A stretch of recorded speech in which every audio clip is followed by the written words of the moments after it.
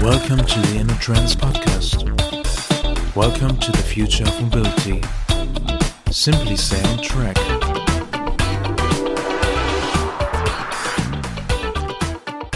Welcome to a new episode of the InnoTrends podcast with, as you might have noticed, a new host. I'm Britta Walters, and I'm very pleased to welcome an amazing guest on the show, Henri Poupart-Lafarge, CEO of Alstom. With him, I'm going to talk about the future of mobility, as we always do on this podcast. But to be a bit more specific, today we are going to talk about the Alstom in Motion 2025 strategy. Very curious to find out more about Alstom's plans in the field of smarter and greener mobility. But before we do that, let's see what's happening at InnoTrends. And who knows that best? Kerstin Schulz, Director of InnoTrends. Kerstin, welcome on the show. Hi, Britta. How are you? Good. Well, we are about a year ahead of InnoTrends. Are you getting excited yet? Yeah, very excited. Last week, we sent out an exhibitor invitation to apply for InnoTrends, and they are all applying. They are coming back. And we are over 90% booked by now. That's a good information. That's really good news. So can you say how many exhibitors will come, or where do they come from? Are we as international as we used to be in the former years? Yeah, InnoTrends has exhibitors right now from 57 countries. That means it's 64% international participation, which is really good. And more than 100,000 square meters are gone by now. So there are a few places left. But InnoTrends is almost fully booked. Pretty good. So many companies from many countries, and of course, I assume most of the time they bring their CEOs. Are there special offers for CEOs at InnoTrends? Yeah, there are many offers, and one of them are the executive tours on Friday.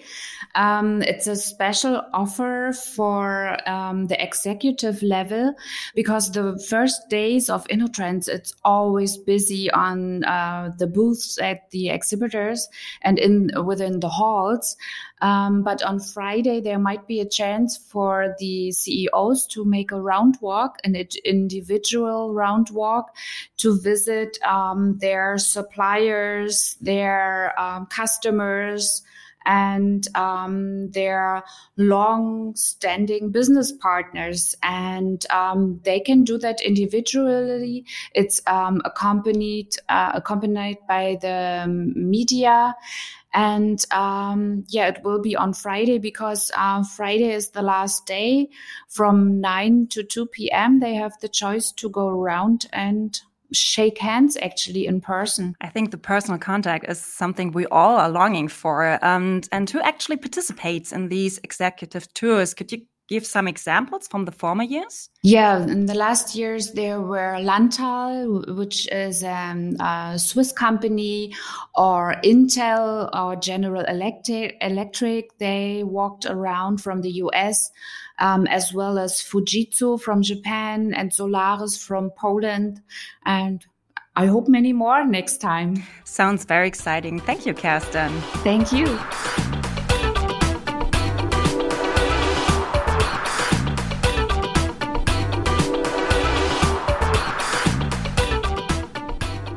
Of course, they are not only executive tours at InnoTrends, but many more, such as the opening tour on the first day. And one of the companies who normally participate in these tours is Alstom. And now I'm very pleased to welcome Alstom's CEO on the show, Henri Poupart-Lafarge. Welcome. Welcome. Good morning. We are very happy and pleased that you join us on our InnoTrends podcast. As you might know, the overall topic of our podcast is the future of mobility. Therefore, I would like to take you on a little journey into the future. So let's pretend we lived in the year 2040. I wonder how life will be then. How will we travel? How will we transport freight? How will we get to work? I personally, I would probably take my bicycle because I was born in Münster, the capital of bicycles. So everyone takes a bicycle until we're old and gray. But how about you? Well, what you are mentioning, bicycles, riding bikes, or scooters, or any type of mobility systems are good for the last mile, actually. Maybe a little bit more miles if you are good at bicycle. But still, you will need a backbone of mobility. And this backbone will definitively be provided by rail. I mean, this is the unique way of transporting so many people, so many passengers, so much freight on a very efficient and environmentally friendly way. So definitely in 2040, you will have the backbone as being the rail, but what will change as compared to today, it will be much more fluid. So you will take your bike and then you will enter the rail, and it will be much more mobility as a service, designed for you, coming for you, autonomous mobility and so forth. Much more fluid journey integrating the different modes of transportation. But you will still need to have your last mile or your last 2 miles and a strong and efficient backbone. So what's your personal vision of mobility in 2040? As you mentioned already, it's a mix of many things, autonomous trains, but can you explain a bit more what's your personal vision of mobility? Well, you need to enjoy your mobility. Today, there are too much of mobility which is just imposed upon you because you need to go to work, you need to visit friends, you need to visit your families. But this time may be seen as a lost time. It has been seen as a positive time, either because during your journey while you are in trains, you are fully connected, so you can continue to do your work or continue to interact with your friends. For for your last mile, when you are riding your bike, it's also something which is positive for your health. It will be in a safe environment, so it has been seen as positive, safe, enjoyable. So that's what really would change. I mean, today, fundamentally, too much of your mobility is being seen as a kind of an obligation which is upon you because you need to do something else. Here, you need to enjoy your mobility and be positive on your mobility. How about freight? What do you think? How are you going to transport freight in the future? Well, by definition, nobody wants to see freight being transported. So it will have to be transported, I would say, in a kind of hidden time. And that's where rail also can take a huge importance because you can do that during nights if you have very silent type of transportation. The last mile has also to be extremely silent, enjoyable as well. So freight is something that you should not see. And to the contrary of what you have today, where when you are on an highway, for example, or in cities, you can see trucks and trucks and trucks. And when you are in cities, you see small vans everywhere and so forth. So you need to find a way either to use metro systems to have a freight or to use the trains, but you need to see a way so that freight is being transported without creating some negative impacts on the society. 2040 might seem to be quite far away, but of course, future developments like climate change can be influenced and should be influenced now. And as you said, of course, railway is an important factor to make mobility greener, which kind of takes me to my next question. I read as I saw your strategy, Alstom in Motion 2025. One focus will be innovation by pioneering smarter and greener mobility for all. I read that in your press release. Could you explain a bit more the strategy? What are the main targets of the strategy Alstom in Motion 2025? Well, absolutely. I mean, you reminded it. The main challenge, not only of Alstom, of course, but the main challenge that the world is facing today is the climate change. So this is a general context. So we need to bring solutions which are helping to face this challenge and not the contrary. And we know that rail, as you have said, is by far the most environmentally friendly solution. As I said at the beginning, it cannot be the only means of transportation. I mean, you have the last mile, you have different types of mobility systems, but definitively it has to be the backbone. It has to be the backbone because in itself, it occupies less space. So it's not only a question of pure CO2 emission, it's also land usage, which is extremely important for the biodiversity, for example. It's also the quality of life, such as I said, the noise, which is extremely important, any kind of particles, and so forth. So we need to work in that direction in order to bring solutions which are improving all these different elements. And we are working on new innovation, new technologies. So it's not only bringing new cost-effective solutions, but it's also bringing new solutions, whether we talk for traction systems, and we are pioneering. When we say pioneering, it's also we are referring to hydrogen technology, for example. We are referring to battery technologies, but we need also to pioneer on other types of technologies, which will definitively bring the health system towards its ultimate goal, which is to go towards the mobility, the transition of the mobility. You mentioned new technologies. If I'm informed correctly, the strategy also includes reinforced investments in R&D up to 600 million euros per year, if I'm informed correctly. So what are the technologies you're going to focus on in order to make mobility more sustainable? Is it fuel cells? Is it hydrogen? Is it a mix of all of these technologies? Absolutely. With 600 million euros, as you have mentioned, we are a leader in mobility, and we have the largest investment platform in order to boost new technologies. So the two directions of the technology is one, green technology and smart technologies. And actually, we'll come back to that later on, but smart technologies are here to support green technologies. But as far as green technologies are concerned, we are working on traction systems. We need to adapt to the different networks. So, of course, all the network cannot be electrified. Half of the network is today electrified. And for this network, we need to improve the energy efficiency of our systems by making them lighter, for example, by using new power electronics, for example.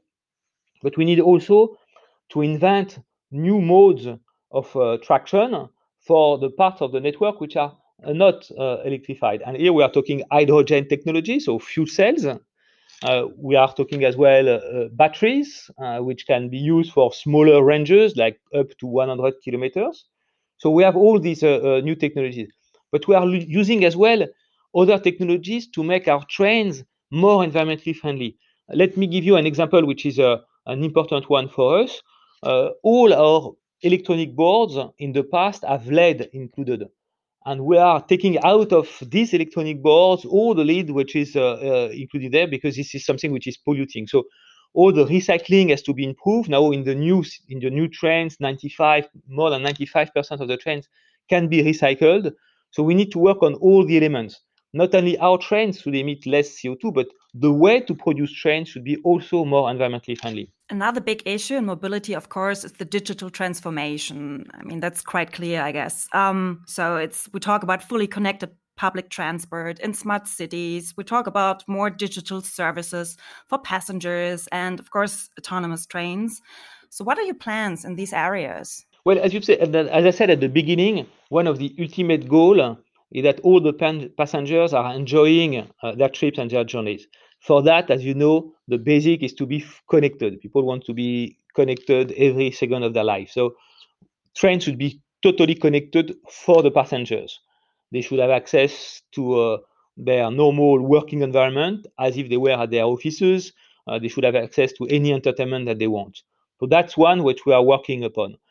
The second one is, of course, to optimize the operation of the train. We need to connect the trains as well. If you want to fully rely on a public transportation system, this public transportation system has to work 24 hours a day, 7 days a week. For that, of course, it has to be fully reliable, and we need to implement tools such as predictive maintenance in order to foresee any kind of failures which could occur on the network. So that's extremely important. For the capacity of the lines as well, and for the energy saving, digitalization is absolutely key. When you are implementing a new signaling systems, for example, Alstom is implementing a new signaling systems between Paris and Lyon. We are adding new slots to the line. So from basically 13 trains per hour, we are moving to 16 trains per hour. If you add that to the fact that the trains themselves, the rolling stocks themselves, will have 20% more seats, you are adding to the same line 40% capacity. And this is absolutely essential, not only from a cost standpoint, but also from an environmental standpoint. Because of course, what costs a lot, both in money but also in terms of impact on the environment, is to build new infrastructure. So by maximizing the usage of existing infrastructure, you of course minimize the impact on the environment. That's extremely important. And in addition, I would say that these systems enable that we are talking about autonomous trains. All what is automated driving enables to have a kind of eco-driving and to save up to 20-30% of energy just by driving the trains automatically. So the first autonomous train will come online by 2023. So it's now, we have talked a lot about it. Of course, metros are automated for a long time, but as far as main lines are concerned, we are now really at the edge of the technology. So autonomous train we're going to see in 2023, you say? Yeah, the first trains with freight passengers will come. It will be first prototypes on the line, but it's really coming fast. Wow. And what are the main challenges when it comes to autonomous trains? Or is it easy to develop? I don't know. No, there are some, of course, large challenges. We are extremely demanding to these trains. Of course, metros are operating in a very closed environment. So you can take as granted that nothing is on the track. So they just have to stop exactly at the right moment for the doors opening and so forth. When you are talking about main lines, you need to make sure that the environment is entirely safe. And for that, you need to detect any obstacles on the line, whatever the length, I would say, is. And as you know, it takes a lot of time for a train to stop. So we need to have a very long range in front of the trains to be fully monitored. And that is extremely complex. And of course, whatever the weather is. So we are extremely demanding. We want to make sure that we are making no compromise, of course, with the safety of our passengers. We need to make sure as well that the trains is detecting any signal systems.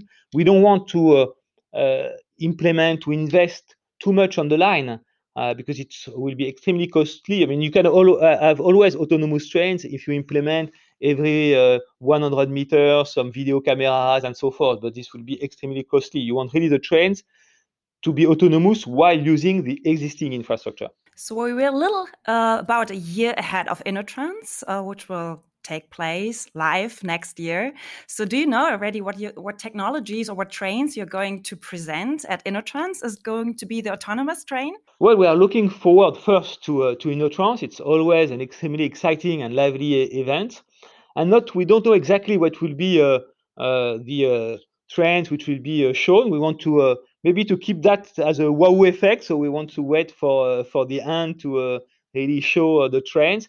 We want to portray our latest innovations. Each time we have last time we shown also our fuel cells trains, which were a kind of wow effect. This was the first time, and it has really changed, I have to say, the perception of hydrogen. A lot of operators which were doubtful about the hydrogen technology in 2018, when they saw our trains in InnoTrans, it really made a difference. And since 2018, we have really seen the hydrogen technology being recognized as being, not only by us operators, also by our competitors, I have to say, as being the solution for long distance non-electrified network. So hopefully we'll come back to a similar wow effect, but let's keep the surprise for InnoTrans. Thank you so much, Mr. Poupart-Lafarge. That was really interesting. And of course, we hope to see you in person live at the InnoTrans, as we all hope to meet at InnoTrans next year. Until then, we keep you updated with the InnoTrans preview and our InnoTrans podcast. Stay tuned. Thank you so much. Thank you very much. Thank you. Looking forward to meeting you there.